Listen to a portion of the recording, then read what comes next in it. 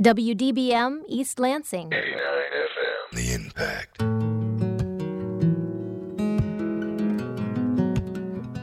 You're listening to Impact Exposure.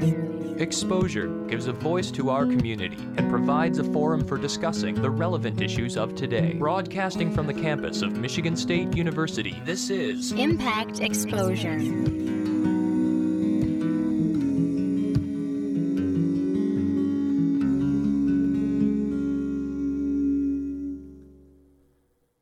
Hello and welcome. I'm your host Quinn Hoffman, and you're listening to Exposure on the Impact 89 FM. Tonight on the show, in honor of the new year, we'll be highlighting all the best interviews and features we've had in this past year. We'll hear from old hosts like Abby Newton and Stephen Rich, as well as reporters Alsha Clausen and Sarah Tarico.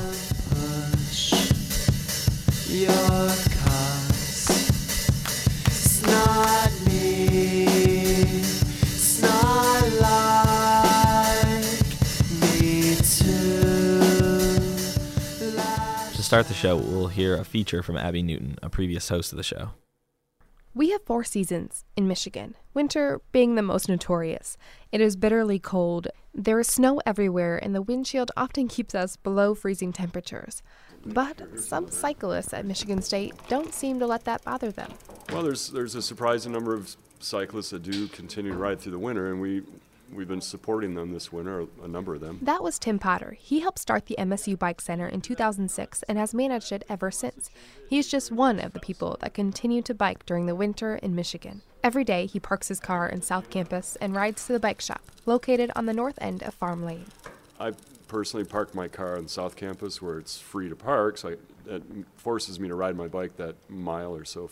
So I get a little taste of it every day just to see kind of what our customers are encountering. And so it certainly has more challenges than riding in nice weather. But, you know, if you have the fighting spirit or the, just the willingness to try different things, and it's certainly not out of the question to keep riding through the winter, even on the worst days. MSU junior Ryan Erksleben also accepts the challenge. If you are really passionate about cycling, you don't mind doing it in the winter. It's just, especially when you're from Michigan, you don't really mind the snow. You just kind of deal with it, and it really doesn't change things as far as getting around.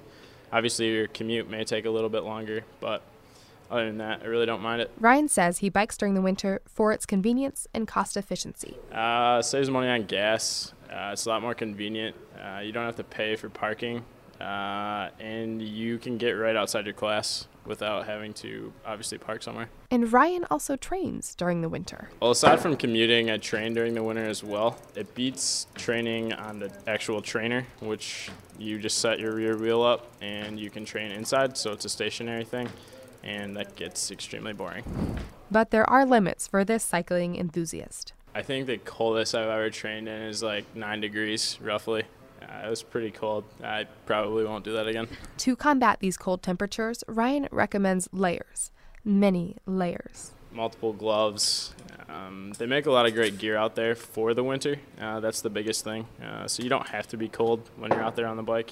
It just depends on if you have the right stuff. And Tim agrees. That being said, it's if you've got the right equipment and the right clothing or the right packaging, as a good packaging professor likes to say, it's just a matter of the correct packaging. You can do just fine riding through pretty much anything throughout the winter.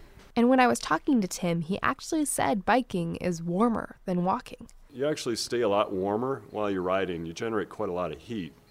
And a lot of people don't realize that. And so I like to tell people I'd rather be a little bit colder for a shorter amount of time. Like, I can get across campus in like 5-10 minutes maximum on the snowiest days. Whereas waiting for a bus, you could wait 15 minutes and you're not moving and you're not generating any heat, so you're getting cold and colder and colder.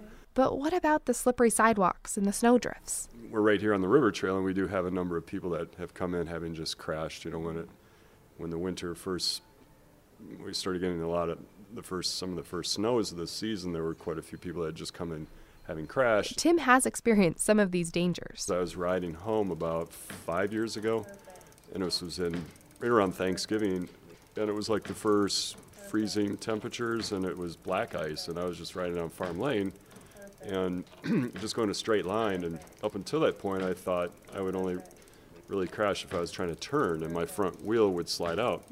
Well, I was going in a straight line, and I just crashed right on Farm Lane after a Cata bus had just passed me. Acting Service Manager Levi Dissinger says he deals with all the accidents and repairs winter brings. He gave me a couple recommendations for how to prepare for winter biking. A lot of busted wheels and frozen chains, a lot of stuff sticky brakes that could be prevented with a lot of just basic oil. A lot of moisture and the salt. Salt's really hard on them. Even just spraying them off from time to time can help. Preventative maintenance. Now, Tim says the type of bike one uses changes what you feel while biking in the snow and the slush. Some use skinny-wheeled bikes. And so some conditions, the skinnier wheeled bikes can, as a lot of people say, it'll cut through the really deep slushy stuff and get contact with the ground that way. While others prefer the fat tires. I personally ride a mountain bike, an older mountain bike, with fatter tires with the metal studs I have on the tires so that it can, for me, I just prefer to ride a fatter tired bike. So there's two different thoughts on that. So either way, Tim says fenders are the most important.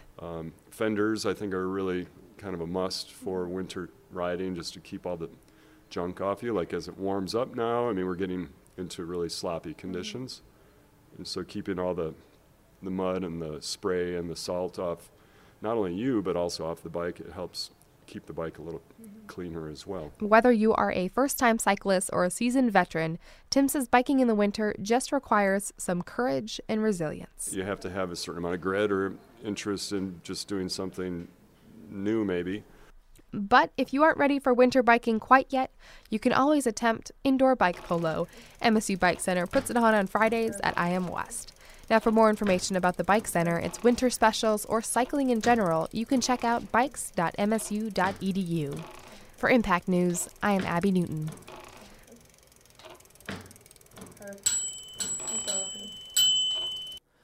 Next up, we go to probably the most unique feature of 2014. Impact reporter Alsha Clausen breaks down squirrels at MSU. We see them everywhere, walking to class, outside our dorm windows, or even waiting for the bus. They have those bushy tails, and their large brown eyes give squirrels the ultimate awe factor. Here at MSU, the squirrels are not shy. They stare as you walk by, tilting their heads as they examine your hands and search for food. Human biology student Bilal Slayman recounts, I've had one run across my foot before. In fact, he often interacts with the squirrels he sees skipping around campus. I usually just come out here and feed them after I come out of the calf or something. They seem a lot more friendly, and it's kind of cool that you can get so close to the wildlife. Unfortunately, Jordan Burrows, wildlife outreach specialist, does not think this is a good idea. She says wildlife can lose their fear of humans, leading to bold and aggressive behavior. So if you and some of your friends are feeding the squirrels and they get used to that, and then another group of people come around to the same area and are not feeding the squirrels, they could potentially get more bold and approach humans more closely than they should in hopes of getting some food. Bilal is not the only one who has interacted with the squirrels of MSU. Many students adore them. There's even a Facebook fan page called MSU Squirrels Are Cool. Both students and alumni broadcast their love and enthusiasm for the creatures as they post comments such as, "I miss these friendly squirrels," and "This is too cute." Some may argue that these squirrels act more like pets than rodents. But should these furry animals be domesticated? MSU Earth Science and Journalism student Carmen Scruggs actually came close to doing just that. I first started this whole training squirrel freshman year. In Wonders, I lived on the first floor, so I noticed a squirrel that lived in the tree across from my window. And like your typical courtship, it started kind of slow. I would just throw out some almonds or some nuts, and he would come over and get them. And then over the process of a year, he would slowly get closer and closer, and then I got him to hop up on my ledge. And so sophomore year, I lived in the exact same room because I reserved it as a single. And then he came back. And their relationship escalated. At that point, I had taken the screen off my window every time he came, and he actually knew his name. I named him Russell, so I opened up the window and he'd come and I'd feed him. And so toward the end of the year, my sophomore year, I actually was able to have him come into my room and feed him out of my hand. However, Carmen still does not think domesticating squirrels is a good idea. Squirrels are very, for lack of a better word, squirrely. So even though I had trained Russell to come into my room and he had been accustomed to me and was calm, at least for a squirrel, he was still jittery and shaky, and if somebody else were to come in my room, he would totally run out. I think it would kind of be difficult to tame a squirrel, so I don't think it's a good idea because they're just super hyper. Burrow supports this view. They're wild animals. I'm sure they have quite sharp claws and sharp teeth and can definitely be unpredictable. So I would discourage anyone from having a squirrel or any other wild animal as a pet. Burrow says that domesticating squirrels is actually illegal because they are game animals and are protected under a permit issued by the Department of Natural Resources. However, these permits are not issued to allow someone to take a wild animal from the wild and keep it as a pet. Although we cannot cuddle with the squirrels legally, or ever, they are important to the environment. They inadvertently help plant forests and other trees when they bury those nuts, and then they turn into seedlings the following spring. So I think focusing on the habitat and what are the habitat needs of the squirrels, and then seeing or other wildlife in general, and seeing what you can do to enhance that habitat. We can continue to observe their cuteness from afar and keep them around MSU by making sure they have their fresh fruits and seeds to feed on, protecting their shelters, and giving them their space. For Impact News, I'm Alsha Clausen.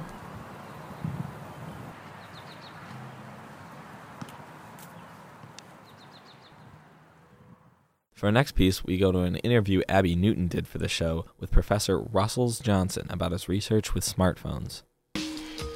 I'm Abby Newton, and you are listening to Exposure on Impact 89 FM. An MSU professor found that smartphone usage at night can actually decrease energy levels the next day. Russell Johnson is a professor in the Department of Management, and he conducted this research. We had him in the studio to chat about his findings. My colleagues and I, we've come across a lot of anecdotal evidence about people complaining about using their smartphones at night, how that causes them to be more fatigued and eats into kind of their sleep time. But no one had really studied this scientifically, so we kind of took that upon ourselves to see whether this was in fact the case. So what we did was, across two studies, in the first one we tracked managers over 10 consecutive workdays and surveyed them multiple times a day, where we captured how long they used their smartphone for work at night after 9 p.m. And 9 p.m. was chosen because most people go to sleep within 1 to 2 hours of 11 p.m. So that was kind of the beginning of that period of time. We also tracked how long they slept, and then their mental fatigue the next morning, and how engaged they were at work at the end of the workday. What we found was smartphones ate into people's sleep time, and the use of smartphones for work at night caused them to be more fatigued the next morning. And kind of ironically, even though they're using it for work that night, which you think would kind of prepare them for whatever they're going to face the next day, it actually left them less engaged at work the following day. And is it more how your mind engages with your phone and then, maybe you're distracted in that way? Or is it the physical time you're spending on your phone before you go to sleep? So we suspect there's two kind of mechanisms that account for these detrimental effects of smartphone use for work at night. One is more of a physiological effect. There's a lot of studies that show that being exposed to light, especially around bedtime, impedes sleep because it actually interferes with the production of melatonin, which is a sleep-promoting hormone. And when that happens, it's harder to fall asleep and stay asleep. There's also a psychological mechanism as well. It's been found that's actually pretty important to be able to disengage or get a respite from work in the evenings.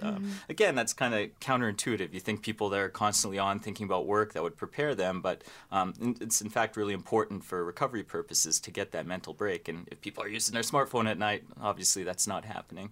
And what age level were you testing?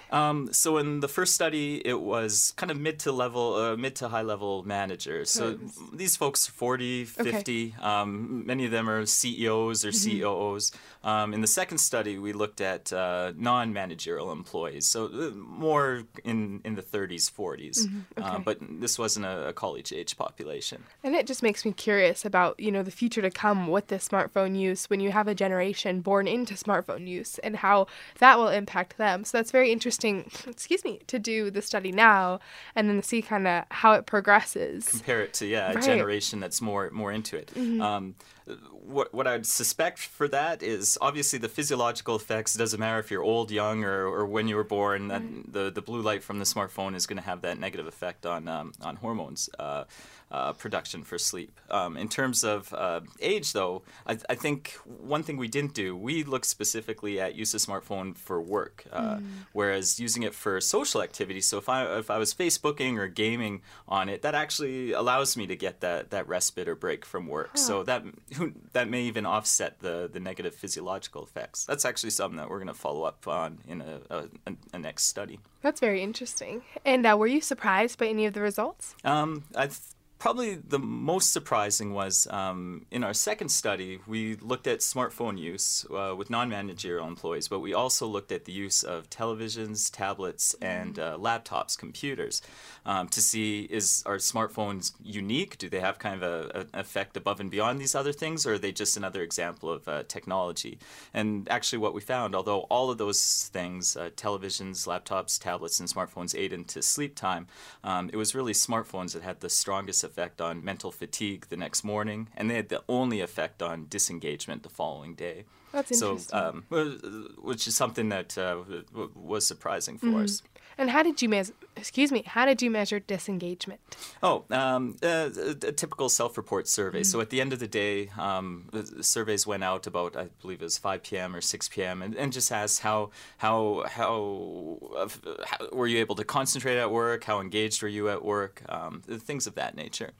And I was reading, and I found that 40% of people do get enough sleep. So you've got 60% of people who aren't getting enough sleep. Do you think a lot of that is contributed to that smartphone use? So based on some of the sleep polls that we encountered, and this is one reason why we conducted this study, a majority of people say they don't get enough sleep. And actually quite a few of those folks that report not getting sleep specifically indicated the smartphone is the culprit. Mm-hmm. Wow. Well, is there anything else you'd like to add? I think I kind of got all I was thinking, but if there's anything else, go ahead. Maybe one other surprising finding, Sure. We looked at kind of the average use that people are using these different technologies at night. And so I mentioned smartphones had the biggest effect on people's fatigue and depletion, engagement the next day at work, despite the fact that they seem to use them the least on average. Smartphones were used between maybe 5 and 10 minutes. Of course, there's variance, so some excessive phone use would be in the 20-minute range, whereas television use was upwards of 40, 45 minutes, and even computers were in the 20-minute range. So even though it seems that they're being used more, it's smartphones that are having the bigger impact. In 5 minutes, that seems so little, and meaningless. Wow. For you, do you find yourself, checking your phone right before you go to bed, or now are you self-conscious? So I am guilty of that, and I used to sleep with it on the bedside. But I'm trying to take some of my advice in that a lot of people use their phone for like a sleep alarm, and I'm guilty of that too. But what I do is I plug my phone in away from the bed where it's out of reach, and so it's not going to be that distraction there, and flip it over so that screen isn't bothering me. It's very difficult to take your own advice, isn't it? Well, thank you very much, Professor Johnson. We really appreciate your time. Yeah, thank you. Next up on the show is another feature from a previous host. Stephen Rich discusses distilling in Michigan. The start of my story brought me to a neighborhood in Okemos. I was there for an informational session for a brewery and distillery startup. I parked my car and walked towards a 2-story brick building. I was surprised to see a couple kids by the door, but they took my jacket, made me leave my shoes, and directed me upstairs. The small room was packed with people. There was a big sofa along the back wall, food and drinks on a long card table, and Cornelius kegs cluttered in a corner with printed signs above each one. Heck Yes Heffenweisen, Kinky Brown, King Jeremy Imperial Stout. It was Sleepwalker Brewery and Distillery. The Japanese translation for a sleepwalker, the literal translation, it's 4 characters or so. It's dream, play, person. And so we love that. I mean, a person who's dreaming and playing, and so that became our slogan. So dream play is Sleepwalker. That was Matt Jason, one of the co-founders of the business. Matt and his business partner Jeremy Sprague had been homebrewing for years before branching out into microdistilling and developing what has become Sleepwalker.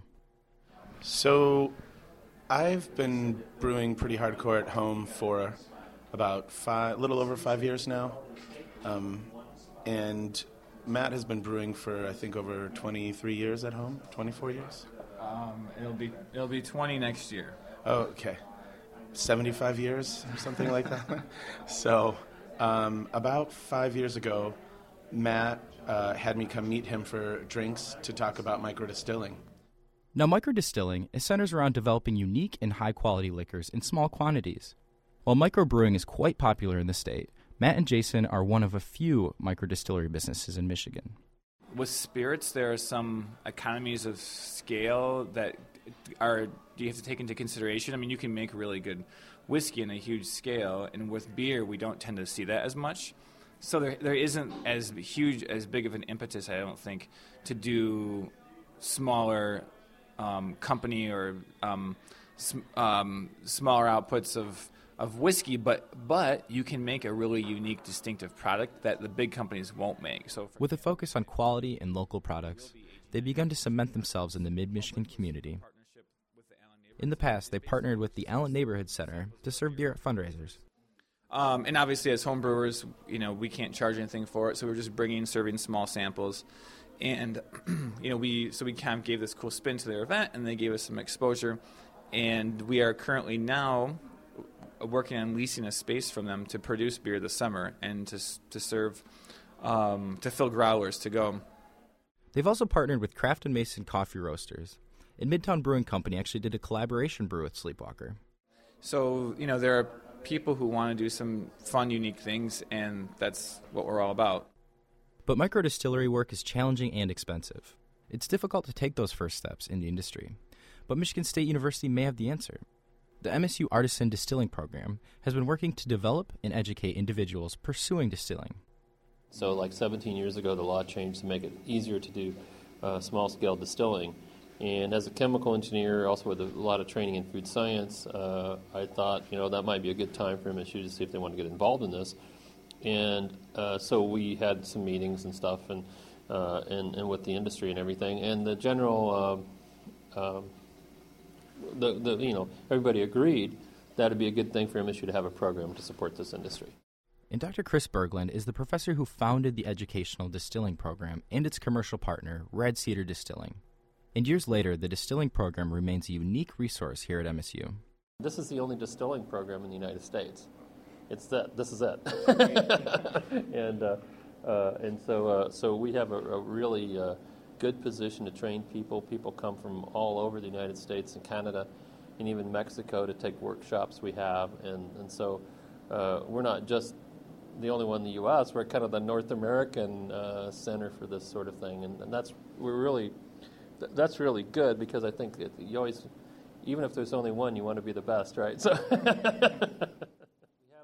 Berglund said that the focus remains on giving students tools to learn about the industry. Everybody that works here right now is an MSU student, and either a graduate student or undergraduate, and even people tending bar, in the tasting room, are MSU students, and so we really try to keep the MSU stuff as a really kind of in the front. From a cohesive relationship with the big name companies to the growth of the spirit industry as a whole, Berglund told me that the future of craft distilling was looking bright. Whiskey alone is growing between 4 and 8% per year, and so it's really a big growth market. And so there's plenty of room for a lot of people, and I think it's just people are liking. They like the sort of the buy local spirits, wine, beer. The local stuff is really popular, and then the big brand stuff's still popular too. And community members like Alfonso Salas look forward to seeing how this growth in the distilling market can bring growth to the community. Well, I'm excited first and foremost is that this company, our Sleepwalker, is being located here in Lansing. I think it's important that if you live in the community and you believe in Lansing, you believe in the community, you see that it's growth, then why not invest in it? And so I took a seat at the bar in the Red Cedar tasting room, and I ordered the bartender's favorite, because if there's one place where you trust their judgment, it's at the distillery. Cheers. For Impact News, I'm Stephen Rich.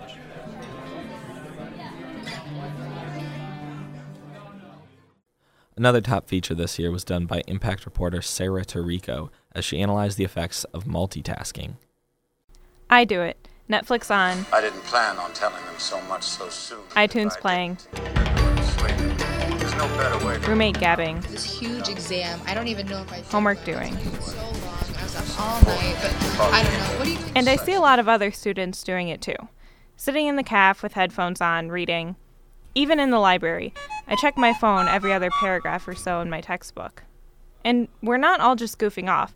Sometimes I'm emailing a professor. You've got mail. Or listening to a podcast that was assigned. Either we're the most efficient generation yet, with the world literally at our fingertips, able to get more done faster, or we are a sad group of overstimulated, socially awkward, insomniac freaks. I'm taking a class this semester called Voluntary Simplicity. We get tea breaks and have homework assignments like give a stranger a genuine compliment. I really like your hair. And mean it. And choose one product that you use every day, find out how it's made, and then call the company and tell them that you're never going to buy it again. It's taught by Lori Thorpe and Robbie Richardson. I got a hold of Robbie to see what he had to say about multitasking, and just to give you some insight, Robbie insists that he doesn't teach this class. We take turns leading discussion, and he asks just as many questions as the rest of us. He's really into eye contact, and his spirit animal is a turtle. I expected Robbie to give me some tips on how to escape the constant stimulation, but he surprised me. I think when we use these technologies intentionally and mindfully in ways that benefit us, they are incredibly useful and open up a world of information to us. And what about when we're not being mindful? When we're zoning out on Facebook and Candy Crusher? Or better yet, what about the 20-credit student who relies on Angel, D2L, LinkedIn to stay afloat? Robbie says it's as simple as minimizing. Check your email in the morning and use it for an hour and get as much done as you can, and then turn it off and engage with the other kinds of work that you have to do, so that the bell is not dinging to remind you that you got another message, that kind of thing. So silence your phone when you're not using it. Turn off alarms that you don't need. As a professor, he says he knows it can be hard. He stressed that he wasn't anti-technology. He thinks computers, cell phones, and other devices have made the learning environment more accessible. But we also need to step away from them and use other tools that are important, like tools of reflection, like developing our writing skills, our communication skills. I thought I would take this question outside the classroom and ask other students what they had to say about the whole thing. That's a hard question. I went to Brody Caf and bugged the people who looked the busiest. I found sophomores Anna Maeli and Hannah Rhodes. The girls said they're really not that distracted while doing homework. For me, it depends on the subject. So if it's really a lot of information, I don't have anything around me, no sound at all. But if I'm just reviewing something, I'll listen to music, like soft music. Compared to our parents' generation, the two also agreed that they'd rather be students today. Here's Hannah. I think we'd get a lot more done, but it's a lot easier to get stressed out because there's so much going on around you. Okay. Wanting to know more about the inner workings of the mind and how we process information, I turned to Linda Jackson, an MSU psychology professor. She was feeling under the weather, so ironically, we exchanged emails instead of meeting face-to-face. She says that the research on multitasking has produced mixed results. There are some tasks that can be done simultaneously. Yes, you can walk and chew gum at the same time, but when we are doing things that require us to think, we can be impaired by multitasking. So you don't actually perform both tasks at the same time. Rather, you have to do it in a sequence. First one, then interrupt it to do the second one, then interrupt it to do the third, and so on. The result? A decrease in performance on both tasks. But my big question as a college kid is, what does this mean for our future? Jackson stressed that the careers of the future will require strong problem-solving skills. Her advice? Use the tools you are given. Use your computers, network online, but recognize that it is not about passing a test. It is about understanding concepts and the reasoning that is behind the correct answer. So, again, are we that efficient generation, able to get more done faster, or are we the overstimulated insomniac freaks? I think it comes back to intention. We must become mindful of how we use our resources and must learn to take advantage of the power that they give us. So I could escape the multitasking by throwing my computer into the Red Cedar River, or my iPod, or my roommate. but I don't want to. Because the truth is that we rely on these things to get our work done, to be productive citizens and students, to be alive in the 21st century. But I will take time to appreciate the value of devoting my attention to those things, but not all at once. With Impact News, I'm Sarah Tirico. This next piece is an interview Stephen did for the show this past fall. He sits down with Scott Westerman, an old college radio alumni. My name is Scott Westerman. I came to Michigan State University in 1973, and I came specifically because of student radio. I always wanted to be a guy who owned radio stations. I started working in radio when I was age 14 in Ann Arbor while I was growing up, riding my bicycle there before I even had a driver's license, before school and after. And so MSU was the place to go. Back then, we had 5 student radio stations, 4 in the dorms, and then WMSN, which was in the basement of student services. And I was lucky enough to be housed in Wonders Hall, and we had a radio station in the basement there, WEAK.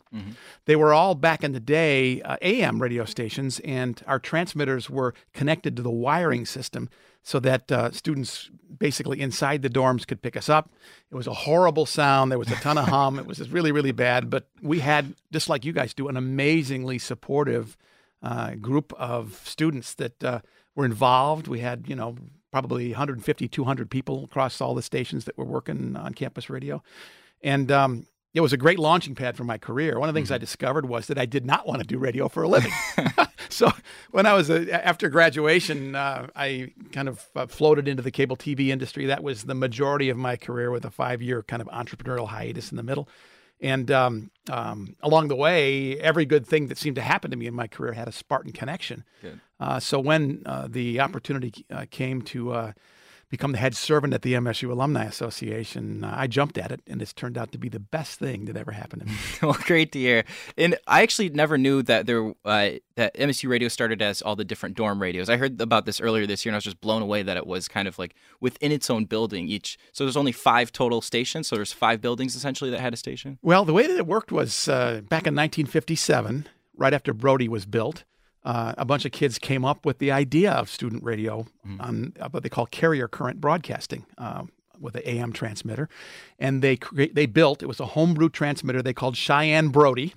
And for 10 years, they transmitted out of the basement of Brody Hall. They originally homebrew equipment. Along the way, they got enough funding that they were able to buy a Gates Yard, which was the state of the art, kind of like your digital equivalent of your digital gear this year.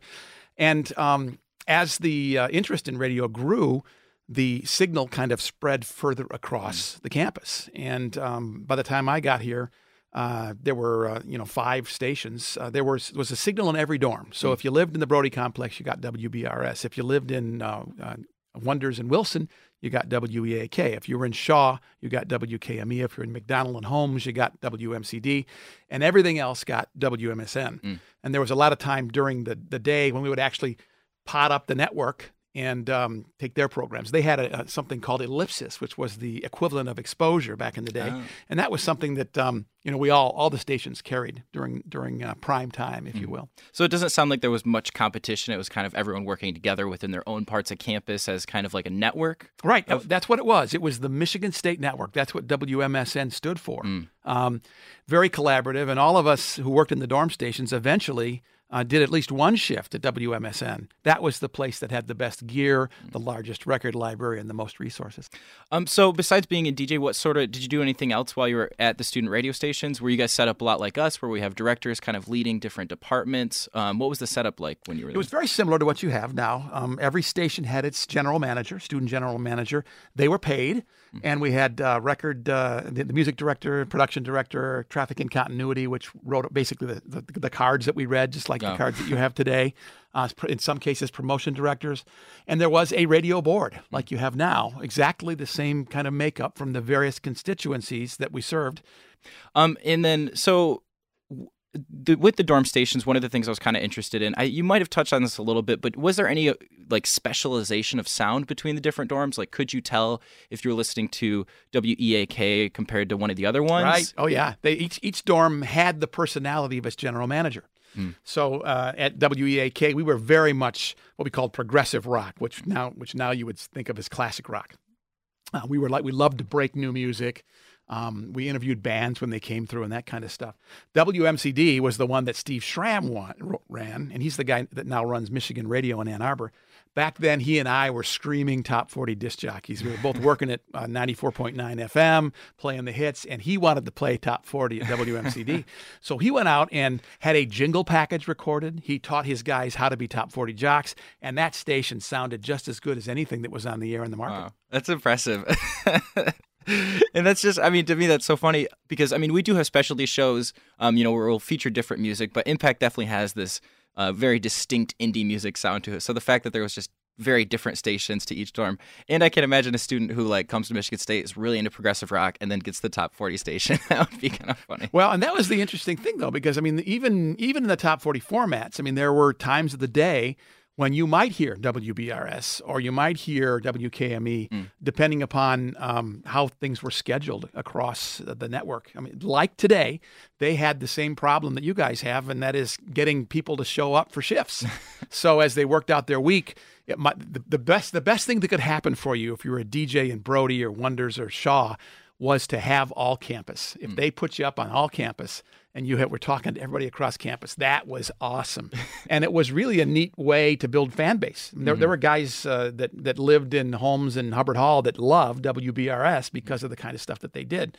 At the end of the day, if you listened with any regularity to student radio back then in those days, you got a good kind of broad taste of all the different formats. Mm-hmm.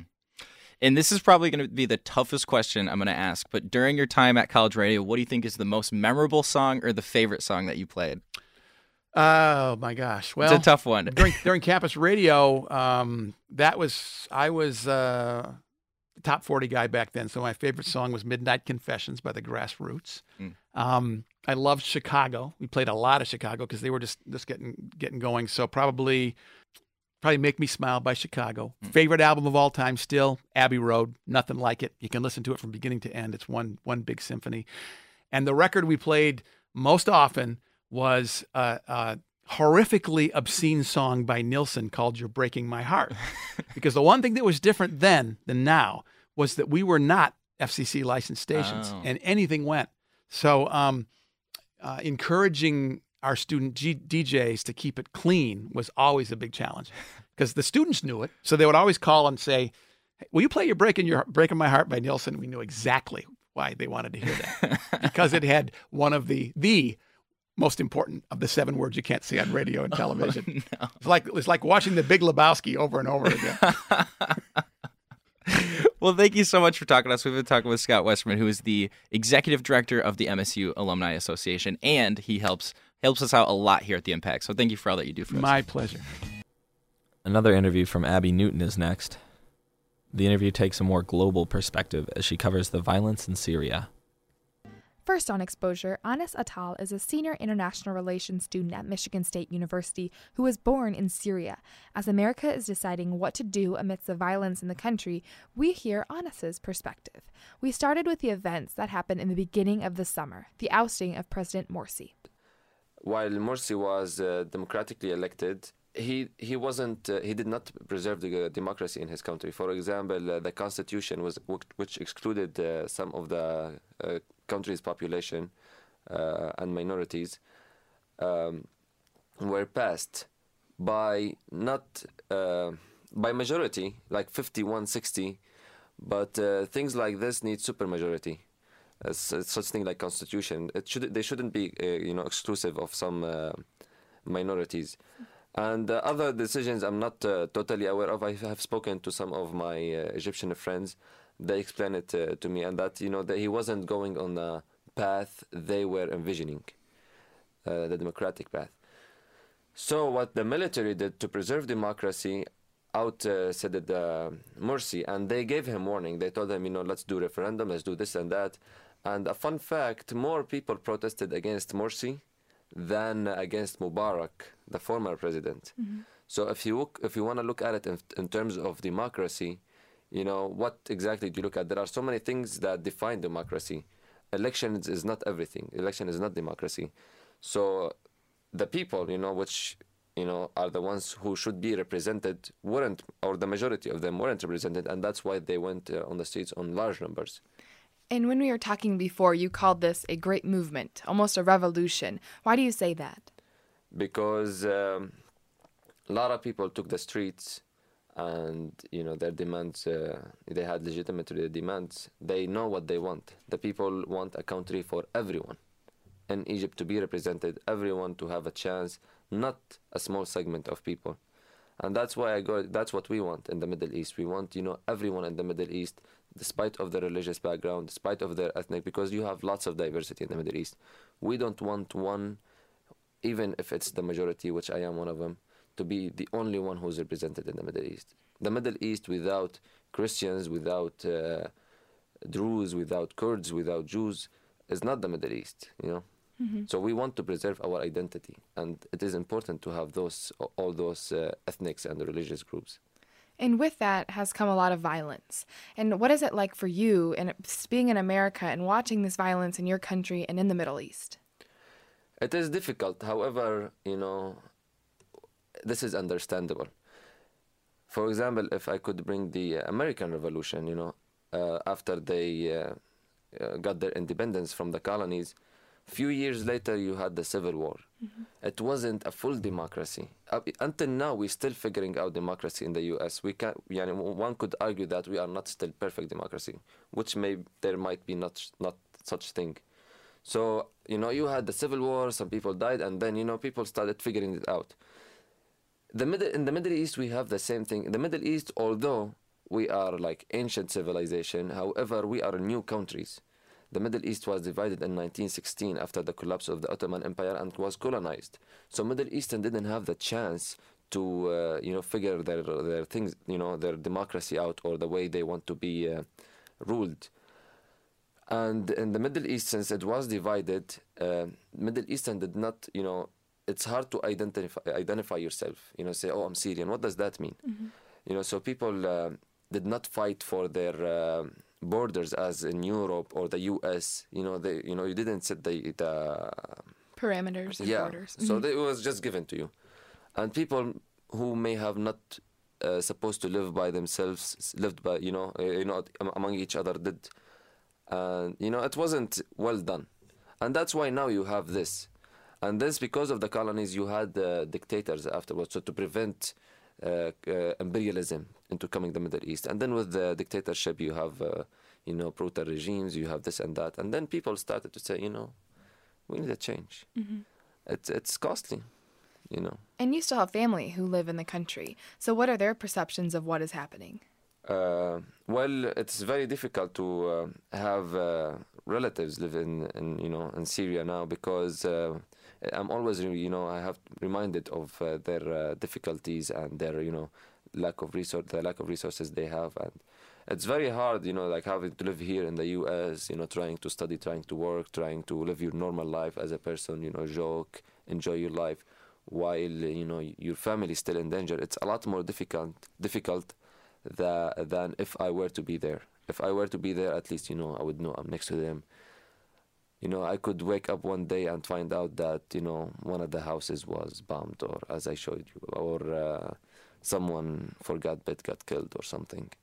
Mm. So it's hard. And then now anyone in Syria becomes my family. Like, it doesn't have to be, they don't have to be directly related to me, It's a fellow Syrian, so, I sympathize with them. Because you have that bond in which you're going through together, almost. Yeah.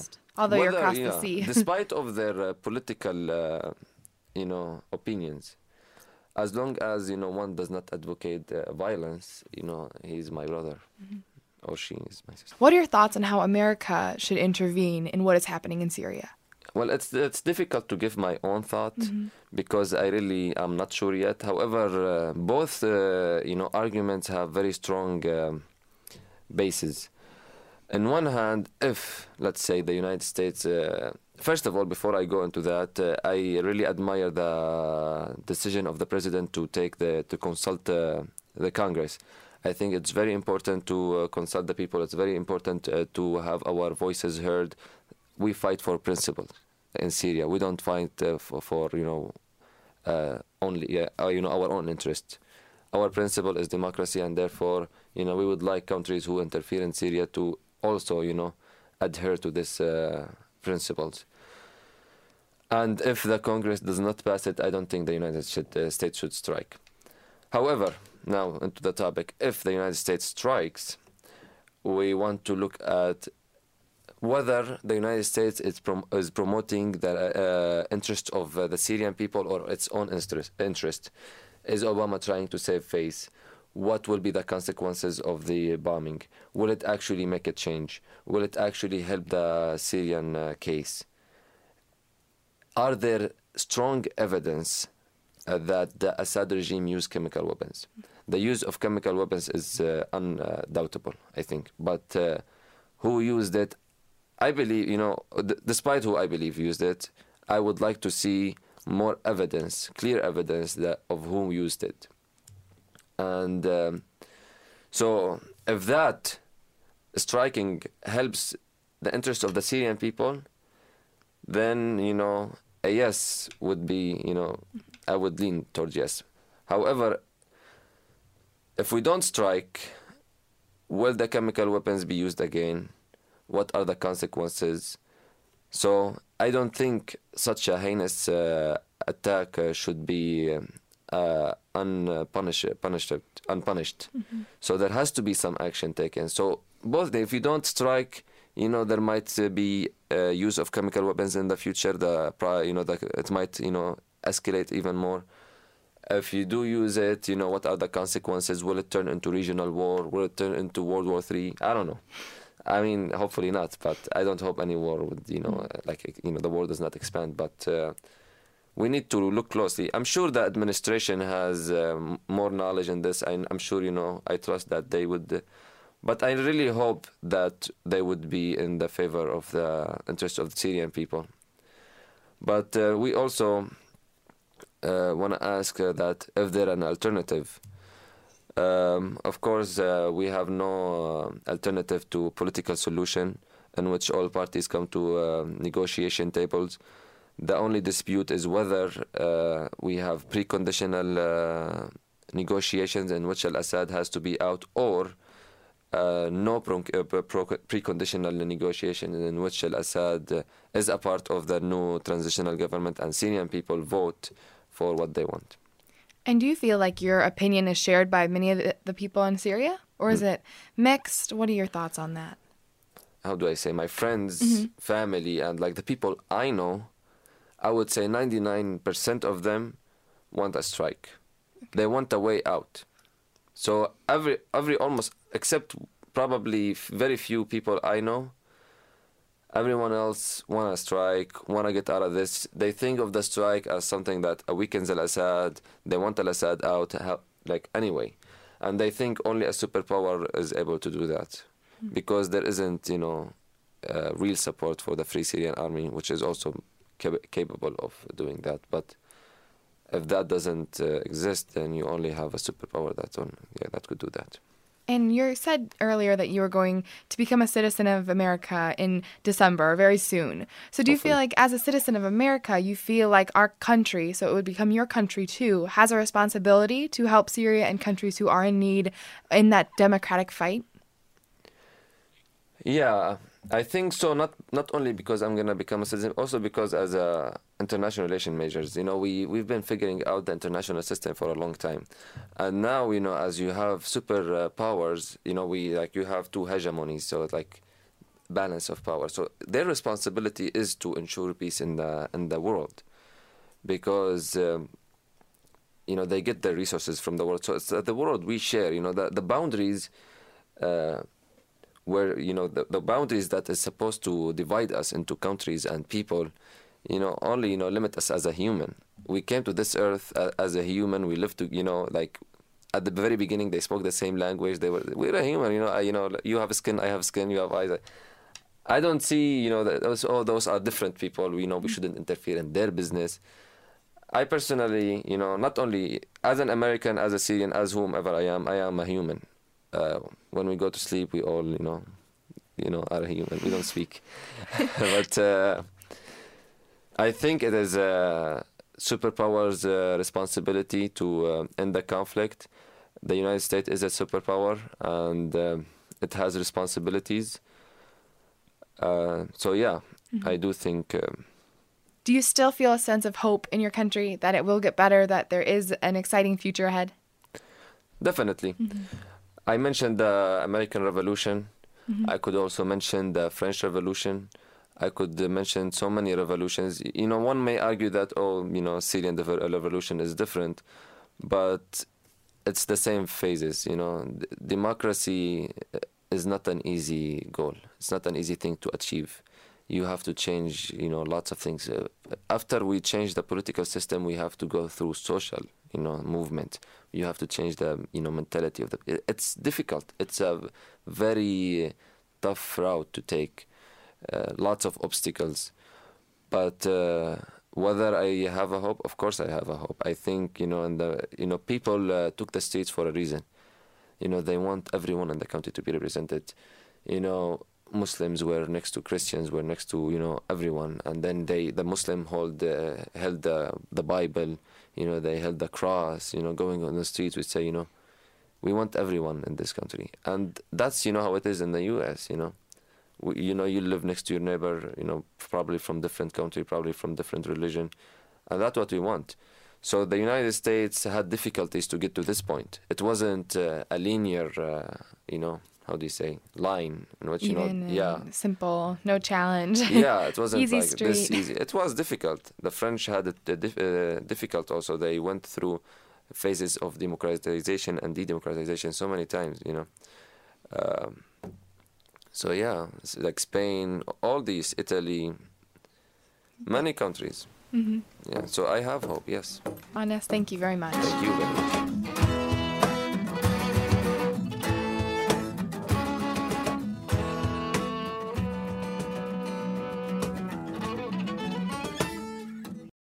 To wrap up the show, we go to Abby Newton one last time as she sits down with Desmond Jones.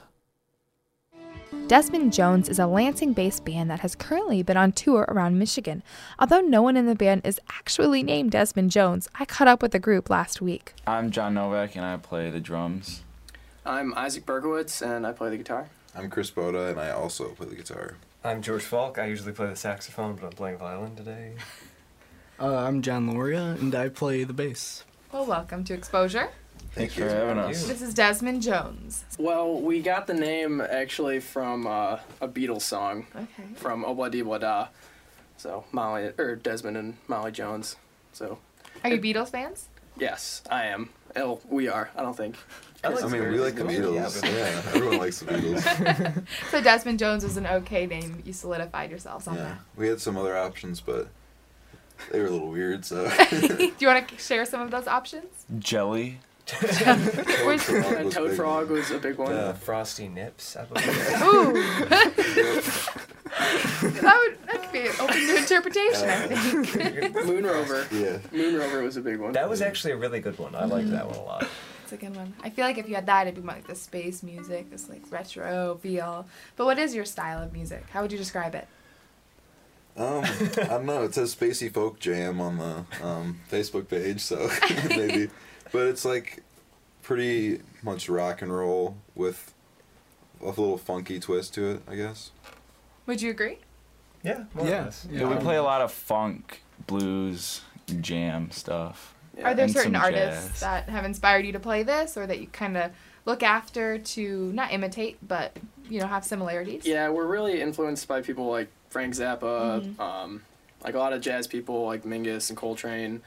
And then, obviously, Fish and the Dead, stuff like that. So it all kind of just comes together in this weird... Spacey folk. Yeah, exactly. Perfect. So when did you start becoming a band? John and I started playing in 6th grade or 7th grade. Wow. 6th grade. Yeah, so we've been in bands all through middle school and high school. And then we got here, and we didn't really play much beginning of the year. And so at the end, I was like, all right, well, I kind of want to get something back together. So grabbed John, and then we made flyers. And I put them up around the school. And Chris was actually the only one that replied to it, so that ended up working out. Yeah, so we played one show in 2012 in the spring. It was like April. Yeah. During the spring semester. And then we played a couple times over the summer, just knowing that we were going to do something next year, but not knowing what. And then we put out a Craigslist ad. And that's how they got me. So we got frequent Craigslisters. We're all still alive. Don't worry. Oh my God! I just moved to East Lansing, and I was looking for jobs wherever I could look for them, and Craigslist was obviously one of those places. So, in an effort to convince myself that I was still being productive, but not being productive, I ended up browsing a bunch of like the musical and creative, like what is it, like gigs? Yeah, I think you guys posted it in gigs. I didn't even know there's a category of gigs. Yeah, most of it is like looking for adult film actresses, but then I can imagine so. And then right below it is an ad for a saxophone. Spacey folk music. It was for I believe saxophone and keys. And I showed up one day, and were you a little nervous? I mean, I wasn't too afraid. We were pretty intimidated. Like, you just walking into like some death trap. Yeah, some alley. Some saxophone experience. Moral hall. Is a must. But, Isaac and I were impressed right away with both Chris and George. And George came in to play the saxophone, and Isaac and I, all through high school, have always wanted to have a horn section. We actually got a double sax response on that day because another person showed up for sax, and he played with us for quite a while, but he plays with us no longer. But it was peaceful. Okay, good. Yeah, if he's listening, James, we miss you. Yeah, James, come back. Come back. There we go. Yeah, Isaac and I almost felt like we were auditioning for George at the time because we were so blown away by his talent, and that was one of the biggest pickups we've ever had. Yeah, that was sweet. Well, that's very nice, George. It took us a really long time to find a bass player too. We actually went through 4 bass players. Well, 3 before John. Yeah, 3 bass players. Actually, 2 people from Wayne Selinsky were our bass players. So we had half of Wayne Selinsky in our band at one point, and then I was just walking through the dorms, like my dorm one day, and I heard someone playing bass, so I just walked into his room, and it was Johnny. So I just made him come practice with us. Oh my goodness. And then, yeah, I wasn't prepared for that. Are you glad you were playing bass that one day, that fateful day in your dormitory? Yeah. It was quite a surprise when he walked in, but Isaac never knocks. Yeah, he didn't knock. I just, until he like practically tapped me on the shoulder, I had no idea he was in there. You were in your zone, weren't you? Yeah, so to speak. Now, what's been your favorite place to play so far? I'm always a big fan of the basement shows. Yeah, I agree. Co-ops, the basement's like, the best. I don't know, we've played at Henrik? Right? Hedrick. That's Hedrick. Yeah. We did Orion and Vesta, and those were all just great shows. Oh yeah. And do you guys create your own music lyrically, or do you just play songs that have already been created? What's your style in that sense? It's mostly originals. Okay. We'll do covers like normal bands will. Like we'll throw in a couple per set, but it's mostly original stuff. We like to throw some crowd favorites in, like at parties and stuff, just so to keep people interested. So, who does most of the writing? This guy. Yeah. Isaac. I do. So you don't knock what you do right. So that's good. Now, what do you guys hope for the future of this band? What's next besides the tour of Michigan? Tour the world. No, we're probably just gonna keep playing and take it seriously and just see what happens. Yeah, I don't think we really have a lot of expectations. It's just fun. That's good. Yeah, just try to build up as much of a crowd as we can. Yeah. Yeah. It'd be nice to, be able to play in front of a lot of people, but right now it's fun just to play in front of friends and small crowds. Is there anything on the band's bucket list? Maybe places to play or people to play for? I don't think we ever thought about that. We should probably do that one day. Make a bucket list. Like a realistic one? Or? Yeah. Whatever you feel. It can be both. Bucket list, dream list. Bucket list is, can be whatever your heart desires. We talked about wanting to play at Red Rocks, which would be amazing. Mm-hmm. I always argue Madison Square Garden though. Yeah, but I don't know if that's gonna happen. Don't set your own Red Rocks limitations. is like a dream. Yeah, it's a dream. That's a dream. Red Rocks is big enough. Have Chris's basement back, it'd be good. Yeah. Also long shot. Thanks for joining me tonight. You've been listening to the Best of Exposure 2014. You can find this episode as well as all other episodes at our website, www.impact89fm.org. I've been your host, Quinn Hoffman, and this has been Exposure on the Impact 89 FM. Broadcasting from the campus of Michigan State University, you've been listening to Impact Exposure.